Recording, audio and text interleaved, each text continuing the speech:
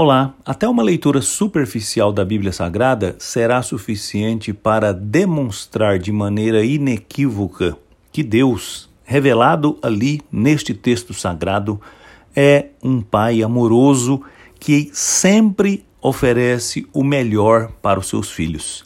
A começar pelo mundo maravilhoso que Ele fez, passando pelo lugar de destaque em que colocou o ser humano, sua obra-prima, e através da história, as inúmeras vezes em que Ele agiu poderosa e amorosamente para guardar, sustentar, dirigir, guiar o seu povo. Deus tem prazer em abençoar. No livro de Números, lemos uma bênção que Deus ordenou que o sacerdote proferisse sobre o seu povo.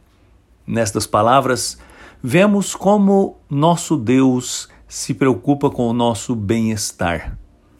No versículo 24 do capítulo 6 do livro de Números, lemos esta bênção assim: que o Senhor os abençoe e proteja, que o Senhor faça resplandecer o seu rosto sobre vocês e tenha misericórdia de vocês, que o Senhor olhe para vocês com amor e lhes dê a paz.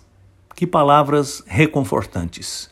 Que bênção saber que Deus mesmo ordenou que estas palavras de bênção fossem proferidas para os seus filhos. Todos nós precisamos ser assim abençoados.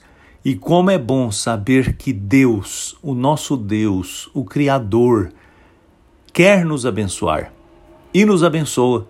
E nos abençoou de maneira extraordinária ao vir ao nosso encontro na pessoa do seu Filho, tornando-se homem, morrendo na cruz, ressuscitando, para nos dar a melhor vida possível aqui e a bem-aventurança na eternidade. É muito bom saber que Deus nos abençoa e que quer o melhor para cada um de nós. Eu sou Aguinaldo Faria, pastor da Igreja Presbiteriana da Moca em São Paulo. Vamos orar. Senhor, muito obrigado, porque o Senhor é um Pai amoroso que tem prazer em abençoar a nós, os seus filhos. Obrigado por tanto cuidado e perdoa a nossa lentidão em entender e crer neste cuidado amoroso. Inclina o nosso coração a Ti, eu te peço em nome de Jesus. Amém.